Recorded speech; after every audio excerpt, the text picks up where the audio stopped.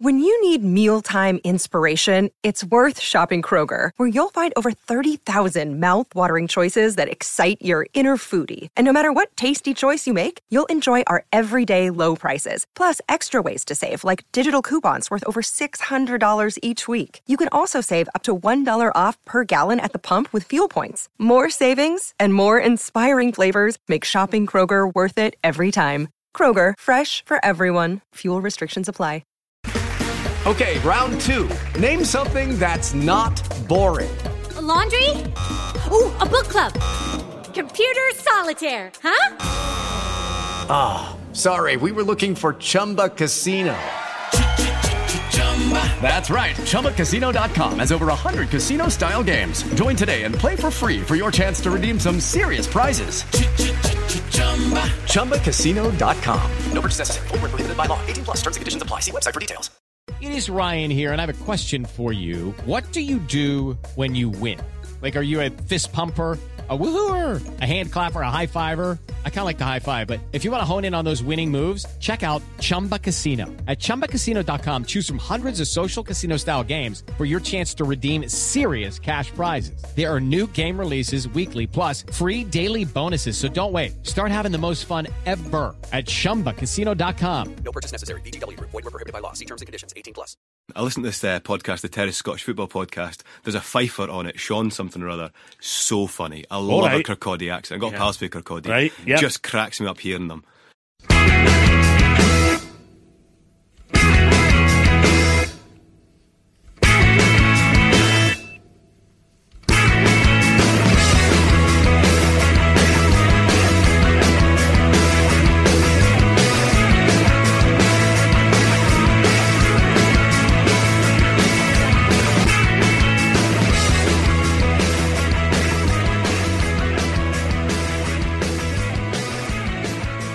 Hello laddies and lassies, and welcome to the Terrace Scottish Football Podcast. Have we got a Barry Muckle show for you today, Ken? I'm not going to be able to keep this up for the whole podcast. My name's Craig Kearns and I've got two beautiful gentlemen with me, neither of which are Sean something or other. I have Andy Harrow. Hiya. And I have Craig Anderson. Hello. And today we're going to spend, I've not even briefed these guys on what we're going to do. I guess what we'll do is we'll spend an extended part of the show on the cup final, and then we'll run through the Premiership games from the weekend as well. So we're going to start with probably the least surprising result of the weekend, and that was Celtic winning their 7th title in a row under Brendan Rodgers. And I mean, yeah, it was deserved in the end, wasn't it? Yeah, we're both looking at each other to see who was going to go first.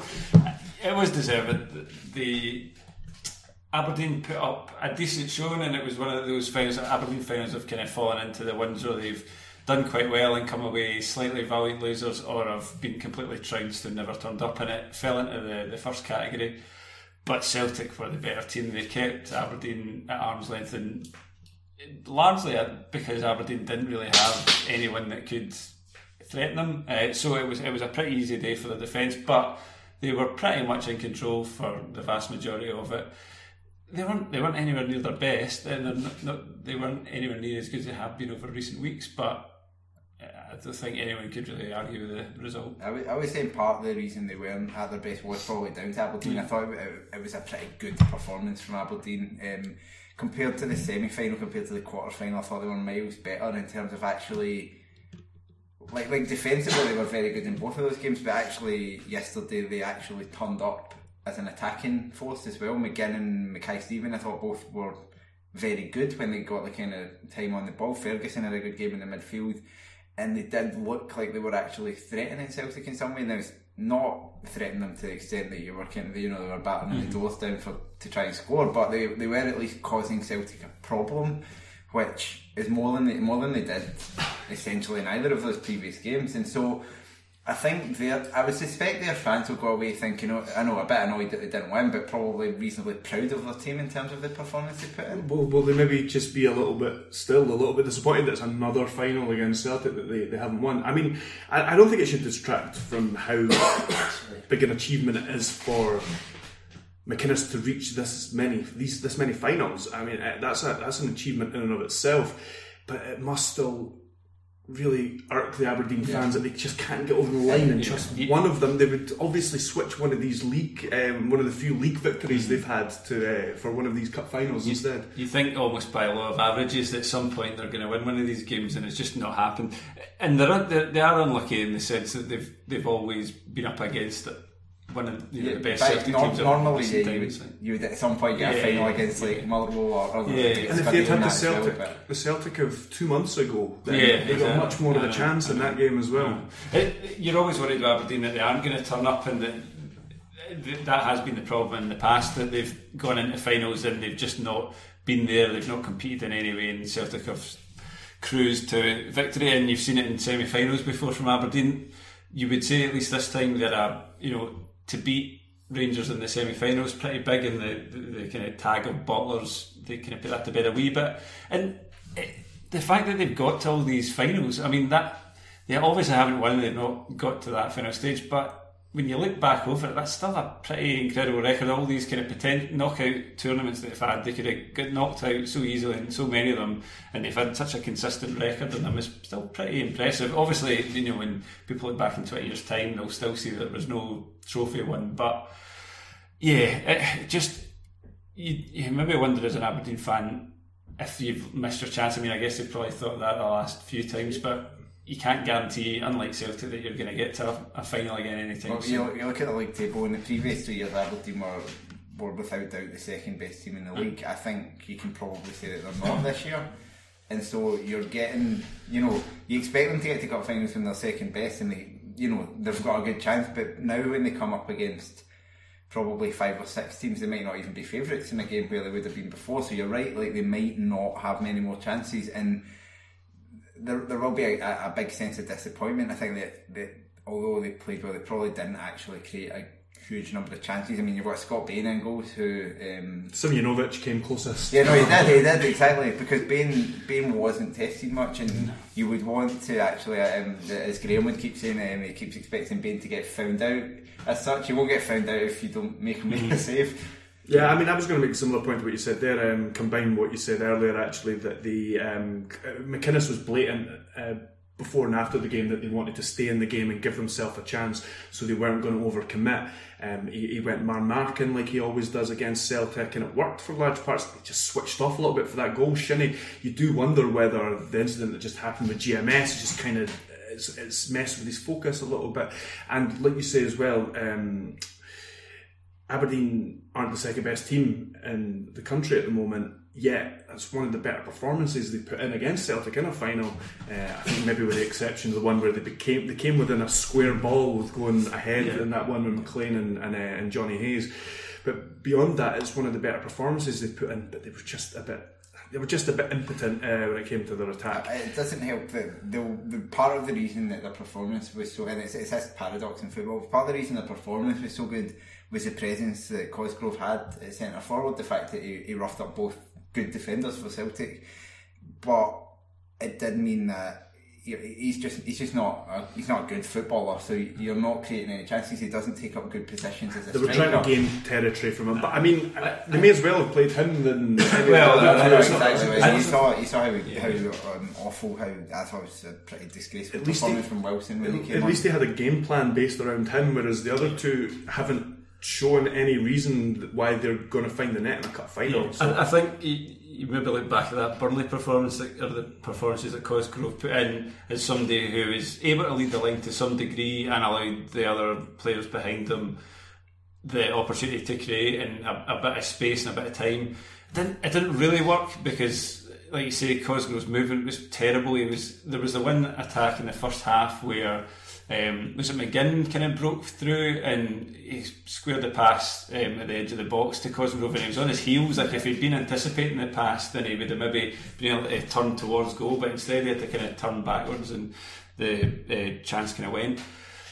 So I didn't think he had a good game, but as you say, they were always going to be limited in that. Whoever they picked, May's never really been in form. Wilson looks started to show it a bit a few weeks ago, but again without scoring goals. And I think the change, you obviously put Wilson on because you're at the point you're 1-0 down, and Wilson's more likely to make something happen. But he's a much more variable player. May is consistent, will work hard, won't necessarily score, but what you got from Wilson was what you get 90% of the time from him. 10% of the time you get, a piece of magic, a goal, something that, he banged one in for 40 yards basically. Yeah, scored with his first touch pretty much for Aberdeen as well. But what you got, I was hugely disappointed with him in terms of you're the fresh legs that's come on up front, and there were 3 or 4 times where he didn't chase. There was that incident, even at the end of the game, when Bain was wasting time with the ball at his feet, and it's Andrew Considine that's having to chase and harry him. The guy has a brutal game at centre half, he's had to run after Edward all day. He's been thrown at the centre forward, and he's the one doing the chasing when you've got a guy that's been on the park for 10 minutes, not putting a shift in. He still didn't look fit. Is he just till January, or is he the end of the season? Because I would reckon either way, I'm not convinced that McInnes would take him back on the basis of that. I'm not sure Man United would be in a rush. Would have put January in there anyway. We should probably move on to Celtic. In the end, it was then one at Christie's the obvious one that we want to highlight here.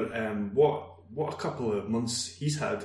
He's gone from pretty much looking like he's going out the door at Celtic to becoming a Scotland international. Well, ever since he was brought on at half-time against Hearts in the semi-final, turned the game, but it wasn't really in Hearts' favour. He came on and was involved in the 3 goals that Celtic scored in a thoroughly dominant second half. He's gone on to set up Edouard for the goal against Leipzig, which has given them a fighting chance of going through that group. He's made his Scotland, not debut, but he's made, I think, his competitive debut, and has got, he's put in crucial performances that. He set up Forrest for one of the goals there, and then puts on a man-in-match performance and scores a winning goal in a Scottish Cup final. It's been quite a rise for him. Yeah. And he's a really good player, but I thought when he came through at Inverness he was fantastic, and I would really loved watching him play. But then at Aberdeen last season, the first load spell at Aberdeen I thought he was fine, but the second time around I thought he maybe lost his spark a little bit, and so because I don't think he was particularly good at Aberdeen last year, but this he's now kind of put that. As they kind of were talking about, they alluded to a few things during the commentary. You've got Scott Brown and Olivier Ntcham sitting on the bench and can't get in the team because of the form of him together with McGregor in there. Which lifted the whole team, which has brought them to the performance level that they're showing now. Whether by accident or whether by design, that's the midfield 3 that seems to have kind of kick-started them from winning games 1-0 to smashing teams pretty much.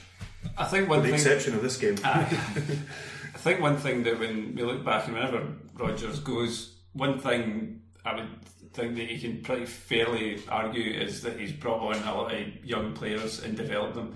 And I think, again, whether he was forced into playing Christie, and he was to a degree because of the number of injuries, but he's obviously shown enough in him, and he's seen enough in him, and he's given him enough confidence that he's gone there, and he's also trusted him. Like, he could have brought Brown back in today, for instance, or yesterday.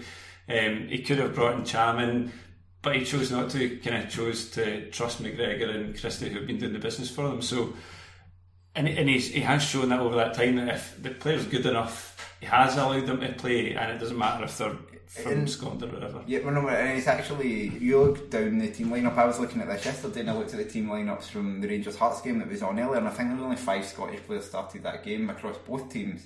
But then you look at the Celtic team, and it's packed with Scottish players. It's something that would be very tempting. You think of Martin O'Neill's Celtic team, and McNamara played some games, Paul Lambert played some games, and then Maloney was on the fringes of it, but mainly didn't have many Scottish players. But you look down at the Celtic team now, and there are several that are in the team, and that are regulars. You think of Gordon, okay, he wasn't playing yesterday, Tierney, McGregor, now Christie, Forrest are all playing pretty much every week. And then you also can go to guys like Jack Hendry, who's given a lot of chances to, considering he's maybe not been great since he came in, and there's been a lot like that. And so, as much as I have a lot of things I don't like about Rodgers, I think he has helped develop Scottish players, and he's helped the Scotland team ultimately by coming up here and what he's done with those players. Look at Armstrong before him as well. He's certainly done a lot better at developing players than he has signing players. He's had a few successes in his signings, there's no doubt about that, but there's quite a lot of his signings that haven't felt in it, and maybe if some of them have lived up to expectation, there maybe wouldn't have been as much game time for these Scottish players that you're listing. It's probably true, but it's curious because Dyla came in and he was the one that had the kind of reputation of trusting in young players, but he was the one that ended up with all your Carlton Coles and Colin Kazim-Richards and all that nonsense, because he obviously didn't trust the young players that he had, but then he's kind of been made a mockery of when you see the quality that Rodgers has managed to get out of him. Yeah, he said there was an article actually, they had an interview in the Times during the weekend where Diallo said, or he was asked whether or not Rodgers, improving these guys actually reflected badly on him. He said, no, I mean, it reflects well on me because I brought all these guys in, but obviously it hasn't. I think just at the game when we talked about the fact that Celtic probably weren't at their best because Aberdeen played well. So, for instance, Tierney didn't have a particularly special game because Max Lowe had a really great game for Aberdeen, and Edouard was quiet because the centre halves actually were pretty effective as well. Considine just followed him everywhere. They basically left me kind of free at the back, and Considine just followed, because there was points where he was at the centre circle with him and things like that. Yeah, and they kind of did play a bit within themselves, Celtic, but they just never, even if they hadn't scored that goal from Christie, just never thought they were going to lose it one way or another. Because they never looked like they were going to concede, and Benkovic and Boyata together made so much of a difference. You just felt at some point they were going to get a goal from a free kick or a break of the ball, and as you say, that's kind of what happened. I do actually think that collision probably played some part in it. I kind of had a feeling there was going to be somebody would score in that period after the injury, because when you're so focused on the game, and then you have to take 10 minutes out, and Aberdeen players look pretty shaken. Shinnie especially. Shinnie was the main one closest to it. He was the main one waving them on, because they were a bit sluggish on getting on the park, the medical staff, and Shinnie was the one that was kind of going crazy, and they were so sluggish that the crowd started getting on their back. I don't think I've ever seen the crowd get on the medical team's back before. And yeah, I reckon Shinnie's the kind of guy that would not allow that to be used as an excuse, but you do wonder whether he did kind of switch off, because I don't think Christie had a decent game. I mean, Christie didn't break through the defence like that and unmarked at any other point. There was only one point in the game when Rogic got free and hit the post. Other than that, he didn't have any clear sights at goal. So I mean, overall, Aberdeen were very disciplined in their approach, and as we've already pointed out, limited Celtic's chances. But maybe it's just coincidence that it happened just after that incident. I think it's concentration as well, where I think that everything comes together in terms of being a top level player, and it's not just about being better at football, because there are several of those Aberdeen players that you look at, both of those in midfield, Shinnie and Ferguson, would compete for places in the Celtic midfield in terms of ability, but sometimes what it is an extra bit of a kind of mental side of the game, and maybe Shinnie just switched off in a way that the Celtic players don't lack concentration. And you see it with Celtic, and they go in Europe and they come up against teams sometimes where they just switch off and concede a stupid goal, and it was a bit like that. It's just that little margin that makes all the difference, because I actually thought, as you said, Shinnie and Ferguson, I thought were both excellent in general through the game, but the goal they'll be fuming to concede a goal of that style, because they weren't carved open. It was a big diagonal ball. Towards the end, when they were chasing the game a little bit, McGregor got free because Aberdeen changed their shape, and McGregor had been quiet up to that point because Ferguson basically been following him everywhere. Right, we should just talk about a couple of the decisions before we move on. The collision that we've been talking about, somebody on the group chat mentioned that maybe should have been a penalty. What are people's thoughts on that? Craig Fowler said that. I have to say, when I watched it live, it didn't kind of go through my head, so maybe that's a penalty or anything. You can see where he's coming from, because the cross comes in and Boyata comes to attack it from behind Mackay-Steven and does clatter into him, and Mackay-Steven is the one that gets to the ball.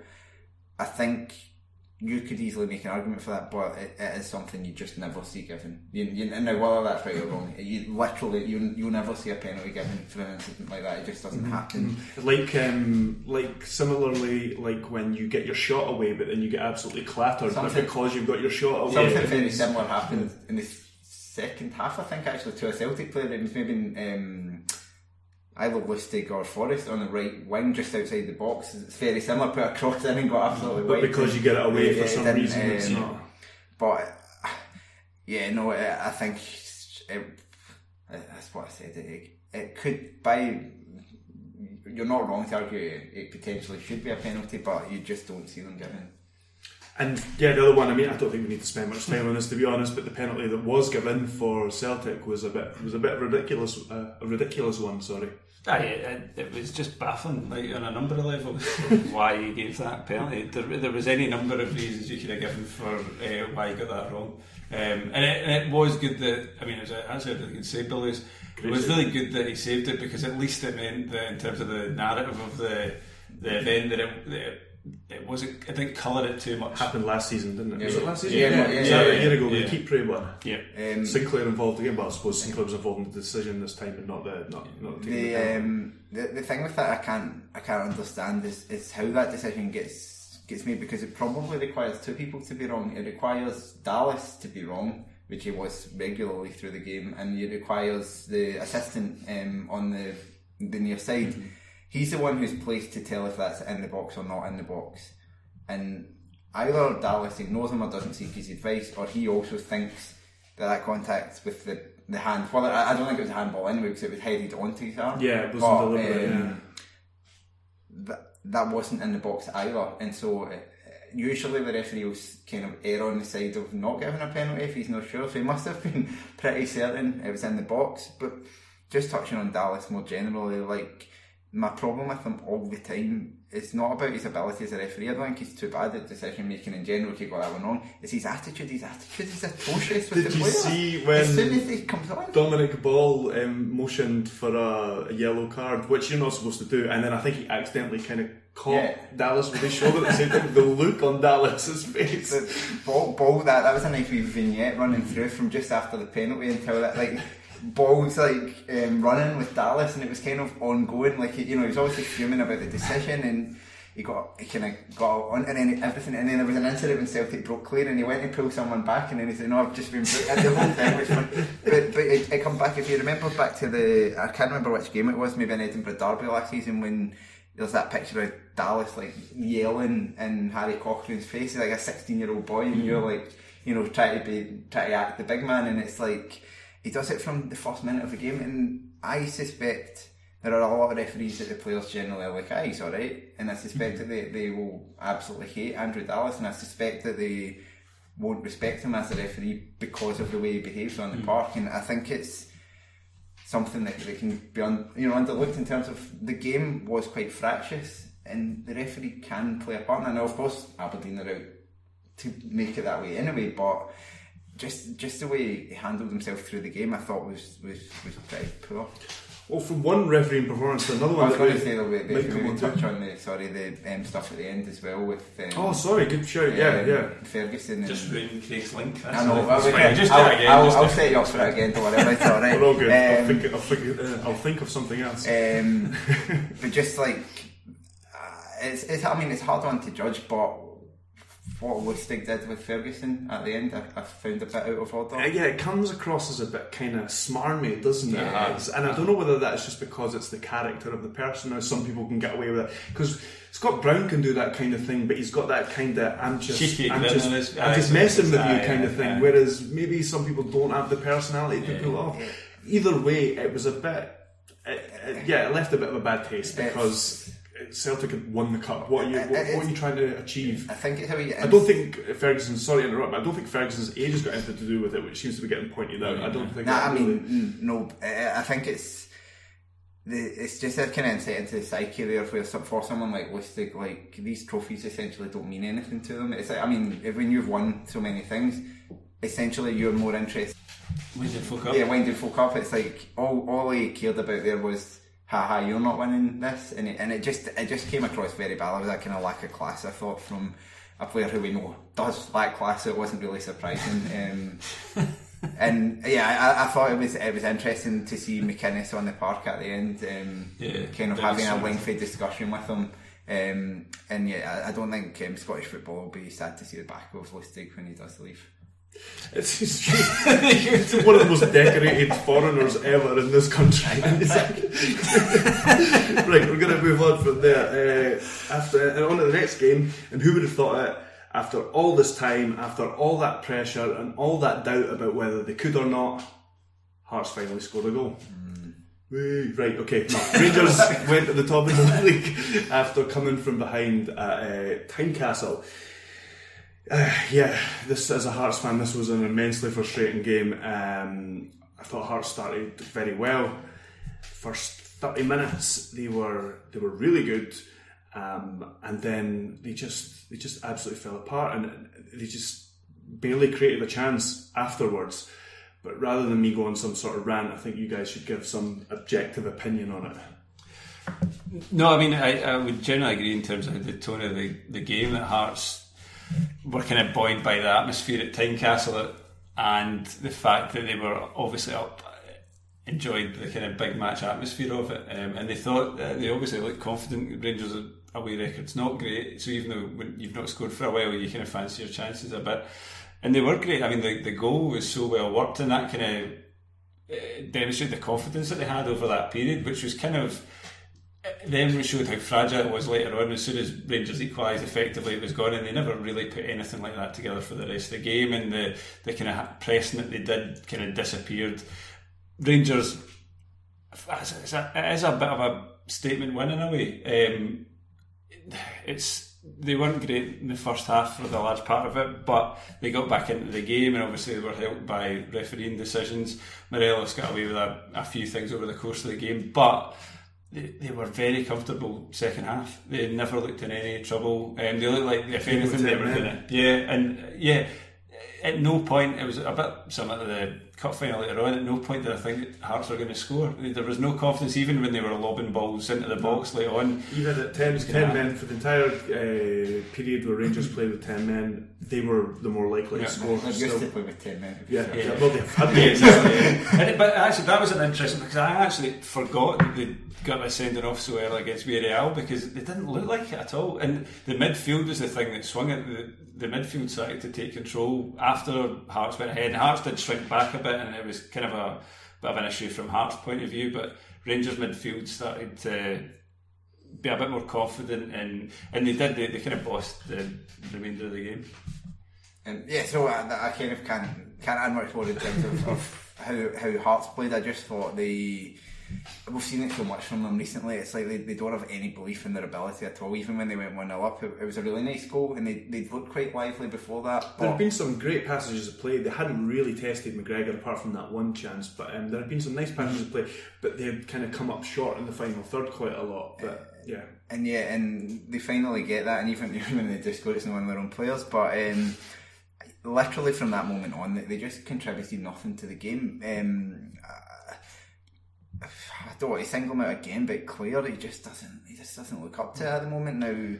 Whether it's a lack of football, then he's maybe forced to play more games than he should have done. But you've got Morrison sitting on the bench, and I thought Morrison was really lively when he came on, and Levine I thought had a cheat coming out, to be honest, after the game and criticising the referee's performance, because I think his team, again, it's fine to do that, and occasionally. And he did always have some validity to what he said, but the refereeing performance was there wasn't apart from the goal a blatant glaring error that went against Hearts. You could maybe argue that Morelos could have been booked for persistent fouling, but then you're just splitting hairs. Clare was it? They should have got sent off. Thinking of June from months ago when he did a very similar one. Against his first game back, just come on as a sub. It's just that kind of mentality that seeps in again. I think you can maybe see why he hasn't won a trophy. He just, it's a loser mentality that he brings in, and when you start going out and talking to like that. To be fair, Mike Curry did kind of mess up his best chance. That was a league game. Was that not a cup game? No, that was a league game. Was it not 2-2? A 2-1 at Hampden, where there was one goal that cut off for offside. The League Cup final, yes, when Mark Kerr set up Chris Boyd. No, you're right, that was true. I was thinking of the game at Ibrox where he had a proper serious meltdown. There was some handball. He's done it plenty times in his career. At some point, he needs to take a bit of personal responsibility, which I think he failed to do after that game. Maybe he's trying to galvanise his squad or whatever, fair enough, but I just think I thought he didn't really capture the mood of the game. It didn't feel like a game where Hearts were robbed. It felt like a game where Hearts were shit. Yeah, I mean the goal was offside, but that was a really bad decision. I'm not going to use that as some kind of excuse, because I think it would be easier for me to sit here as a Hearts fan and say we've been hard done by if we had gone at them having a tongue for the second half and just come up short and just not managed to get a goal. But the fact that Hearts didn't even force McGregor into a save, I don't think you can look at that one decision and say that's why Hearts lost the game. Rangers' performance overall was pretty good though. I think especially after they went down to 10 men, they did what they've done so often this season, where they've done well and managed the game well with 10 men. Gerrard seems to know instantly which player to bring off and how to set up his team so he still gets the same out of them, both in a defending and attacking sense, when they're being reduced to 10 men. And yeah, I think it showed great mentality, because you could have easily looked at that fixture and thought, not just because of their poor away form so far, but you could have looked at that fixture and thought there's pressure on them because they can go top of the league, and if they don't, then it's just Rangers aren't back yet, or whatever kind of criticism would get thrown at them. But to go 1-0 down and then to still dig it out like that, I thought it showed great character from them, and I think Gerrard just says all the right things when he's in front of the media as well, and he just seems like he's doing a very good job at the moment. Scott Arfield almost fucked that up for them though. I mean, one of the things that Gerrard keeps going on about is the discipline. He doesn't shy away from the fact that he admits that some of the decisions they've had have been wrongly given against them, but he still doesn't shirk the fact that his team are undisciplined at times, and that was just another instance of it. It was a crazy decision from Arfield. They've got by with it, because I think most of those games where they have lost players, they've come out with the result, and Aberdeen was maybe the exception, where they kind of eventually conceded in the last minute. But Ufa in Russia, they went down to 9, and they played really well at that situation. Villarreal midweek, they battled on through the red card. Obviously at St Mirren, it was right at the end, it didn't affect the game. But again, yesterday they got the man sent off. What the hell Arfield's playing at? Like, I mean, there's not. I don't think you can make an argument that he was trying to put the ball in the net. He saw the chance to put one on the goalkeeper, and he took it, and he thought he was hoping he would get away with it. Like, there was too much of a gap between that ball being loose and him flinging himself in, and I think the fact that the only person I saw defending him strangely was the BT Sport ref. What like, at least put your name on it. That I don't understand what this BT Sport referee thing is. Tell us who it is. Yeah, we want to do an Alan McCoy. We want to know who these people are. It's like they're trying to do the same thing as they do with English football, where they go to Graham Poll or something, but they've not actually shown, or we're not hearing from the guy. It's not even an audio of the guy explaining why. Or I wonder if it must be an ex-ref, I guess. Someone that doesn't usually want to be. I suppose, but somebody who obviously doesn't want about undermining the referees. But it was, I saw Rangers fans saying it was a no more than a yellow as well. But he's gone in. It is that fact that there's like 1 or 2 seconds where Zamal's got his hand on the ball and it's everything else is kind of dead around it, and he charges in. I don't think there's any doubt about it. I don't think. And actually, the most surprising thing was that he gets sent off for it. I kind of half expected the referee just to book him and just kind of fudge it a bit, but he was pretty confident about it. Right. Yeah. One other thing that was never in doubt was Kilmarnock's victory at the weekend over Hibernian. Not because of Hibs, but well, yeah, we'll get to that as well. But they were sent well on their way by Eamon Brophy netting a brace. Yeah, he did net a brace. It was a fantastic performance from Kelly. They were very much helped by the way Hibs set up, but in terms of a complete performance, you look from 1 to 11, almost nobody from 1 to 11 was playing, but you look at all the players that were on the park, and they were fantastic to a man. You could say apart from Bachmann, because he had nothing to do, but what he did have even still, he cut out a cutback from Horgan, and I know he slowed the game down a bit in the second half.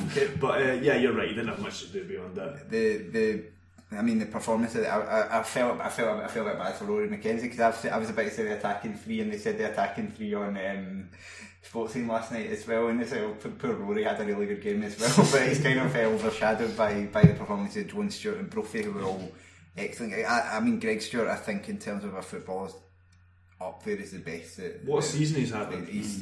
The bit with Milligan was, I mean, Milligan was kind of getting taken out of the back and shot after that. It's just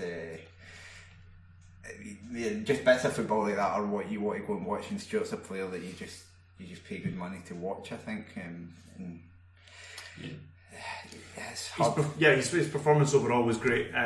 Sets up the first goal, does that bit of skill, and then his finish at the end. I mean, the game's done by then anyway, but he seems to love that little kind of dinked finish. On the other hand, Hibs were dire, and they're kind of plumbing new depths. The set-up is, I mean, so you're looking at, I mean, as the team came in, we were kind of baffled on the group chat and various other places, like looking at what they were going to set up with, but I still don't think anyone guessed what they did. Nobody had Ambrose and holding midfield. Ambrose in the middle with Milligan as well, who has also played at the back. So you're really talking about essentially 7 defenders plus Malin, Boyle, and Cumberi. And Malin was anonymous. Well, Malin's been not done much for a couple of weeks now. I don't know. There was just no creativity in the centre of that midfield. I was just going to say Lennon. It was either Lennon or Parker who came out.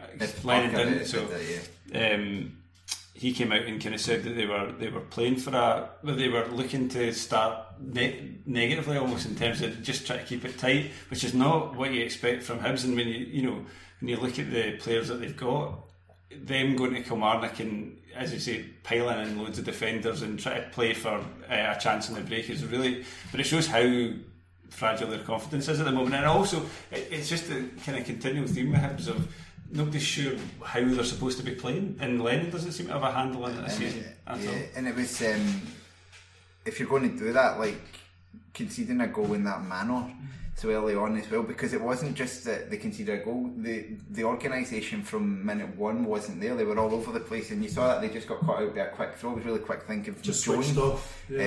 Stuart made a good run, and nobody's picking up Brophy. I think they showed Porteous started with him and just he's not having a good time of it at the moment. I mean, the back three that started that game for Hibs were all very poor. So I don't mean to single him out for this game, but after a very good start to his Hibs career, he's had a little bit of a tough time recently. I can't remember if it was at fault for anything against Dundee, but definitely the game before that against Aberdeen, where he gave the ball away and then put a bit of a nothing challenge in for the only goal of the game, and that. So he's having a bit of a rough time at the moment. Clearly still going to be a good player, I think. Yeah, no, you can see he's got a lot of those physical attributes, and you're like, you can see that bit.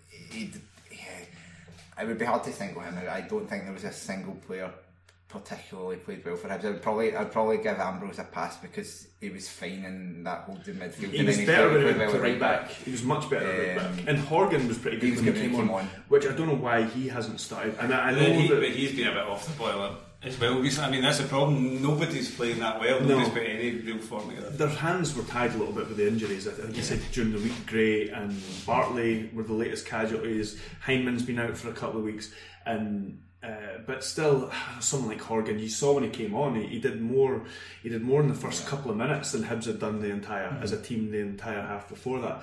We'll just finish on quick. Killie again a little quickly. That wasn't grammatically correct. 1 defeat in 10, and still hanging in there. And never really part of the conversation. No, and I'm happy for it to continue that way. Like, I've seen a few people starting to say, like, I don't know, with a couple of signings, Killie can finish third, and I think even with the current squad, they're more than capable of it. There's not.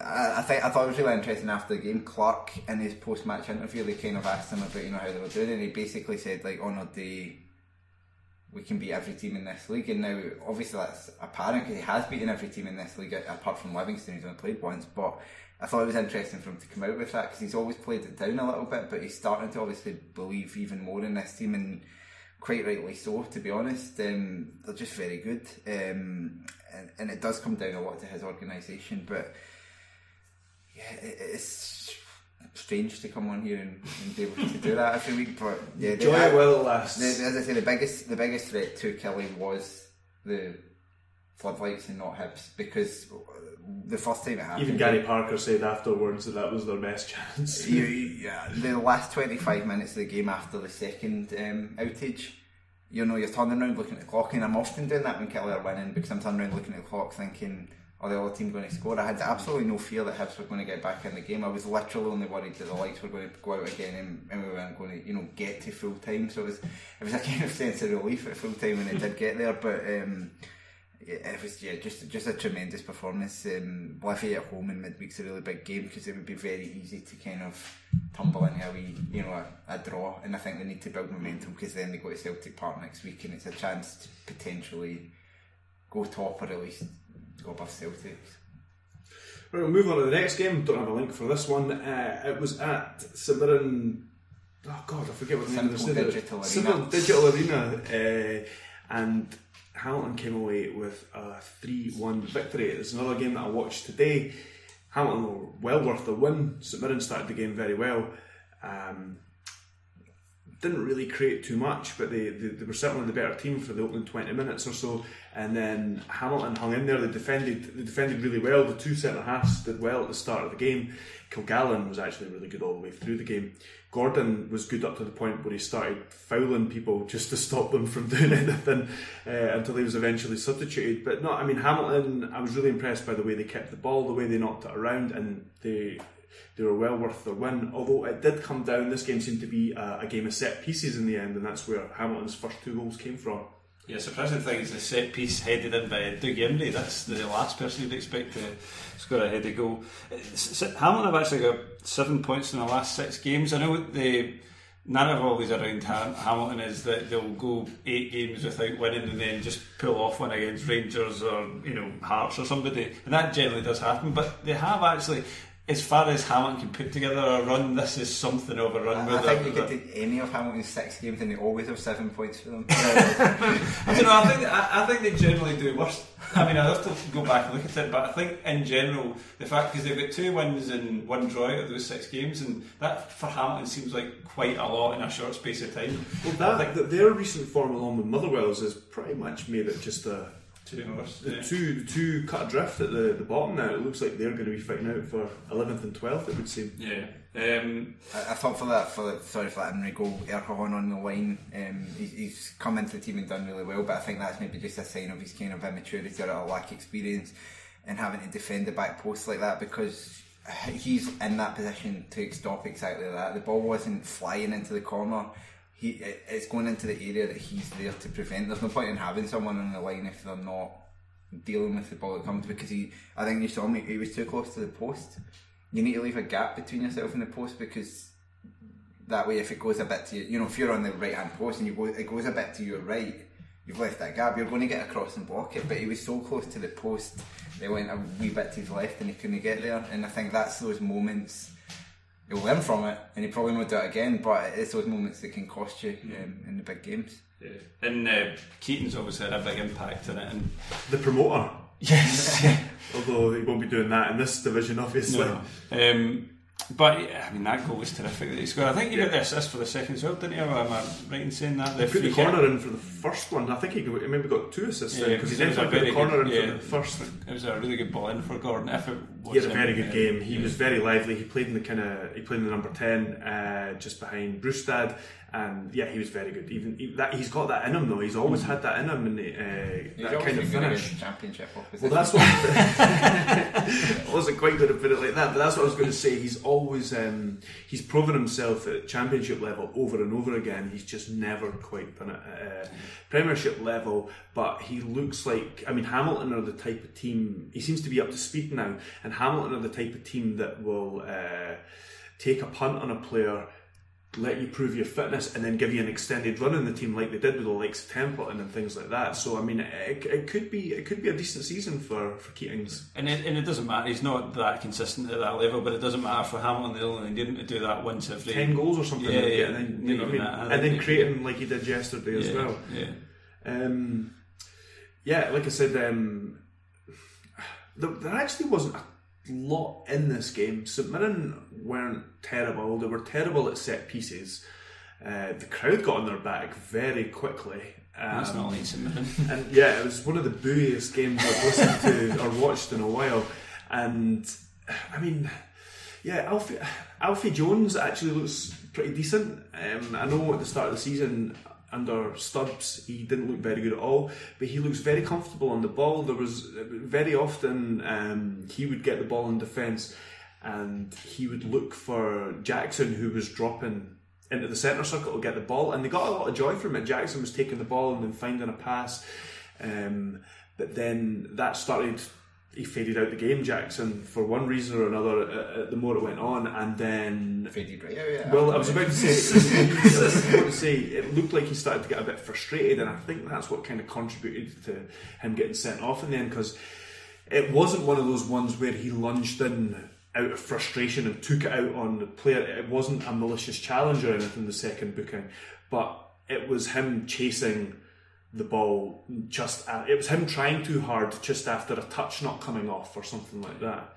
which would be quite a miss for them because he's looked quite an effective player. He works the channels quite well for them, and I don't know, anything to add to that? I think they're still in trouble. They've always been in trouble and they're still in trouble. It's you have to kind of, I know we all kind of predicted them, pretty much we all predicted them to win this game, and the predictors, not that we've spent that much time thinking about it really, but you have to be careful when a team gets one result not to kind of get carried away a bit, because the form over a certain stretch of games is still pretty poor, and as much as that win against Hearts was needed, yeah, they're kind of back to square one really. Another team that seemed to be back to square one is Motherwell, who after a decent bit of form kind of reverted to type a little bit, or reverted to their early season form anyway, with a kind of poor result at Livingston. Livingston, though, doing what they do best, throwing the ball into the box and putting it into the net, and then putting a corner into the box and heading it into the net. They keep, like, it kind of looks like their form is maybe slipping, but then they come out and they bring it back again, and that's kind of really crucial for them. They're just a good team, and they've got players coming back now, and because they were still kind of not at full strength on Saturday. Certainly what they had up front wasn't as good as it could have been, but they're starting to bring players in, and they're still kind of pulling out all the results, and so you can't argue with what they're doing, and it's very hard. Wallace will be obviously quite pleased to get one over in Motherwell, I guess, after I believe he started his career there, and then was let go to Partick Thistle. Lawless. Lawless. I think it's Wallace. That's why I was sitting looking confused. Yeah, sorry, my tongue's too big for my mouth. His prick told me to get up here. No, he's he'll be pleased to get back with that goal. I think the goalkeeping was questionable for that from Gillespie. It kind of went through him a bit. He'd made a good save from Lawless not long before that, though.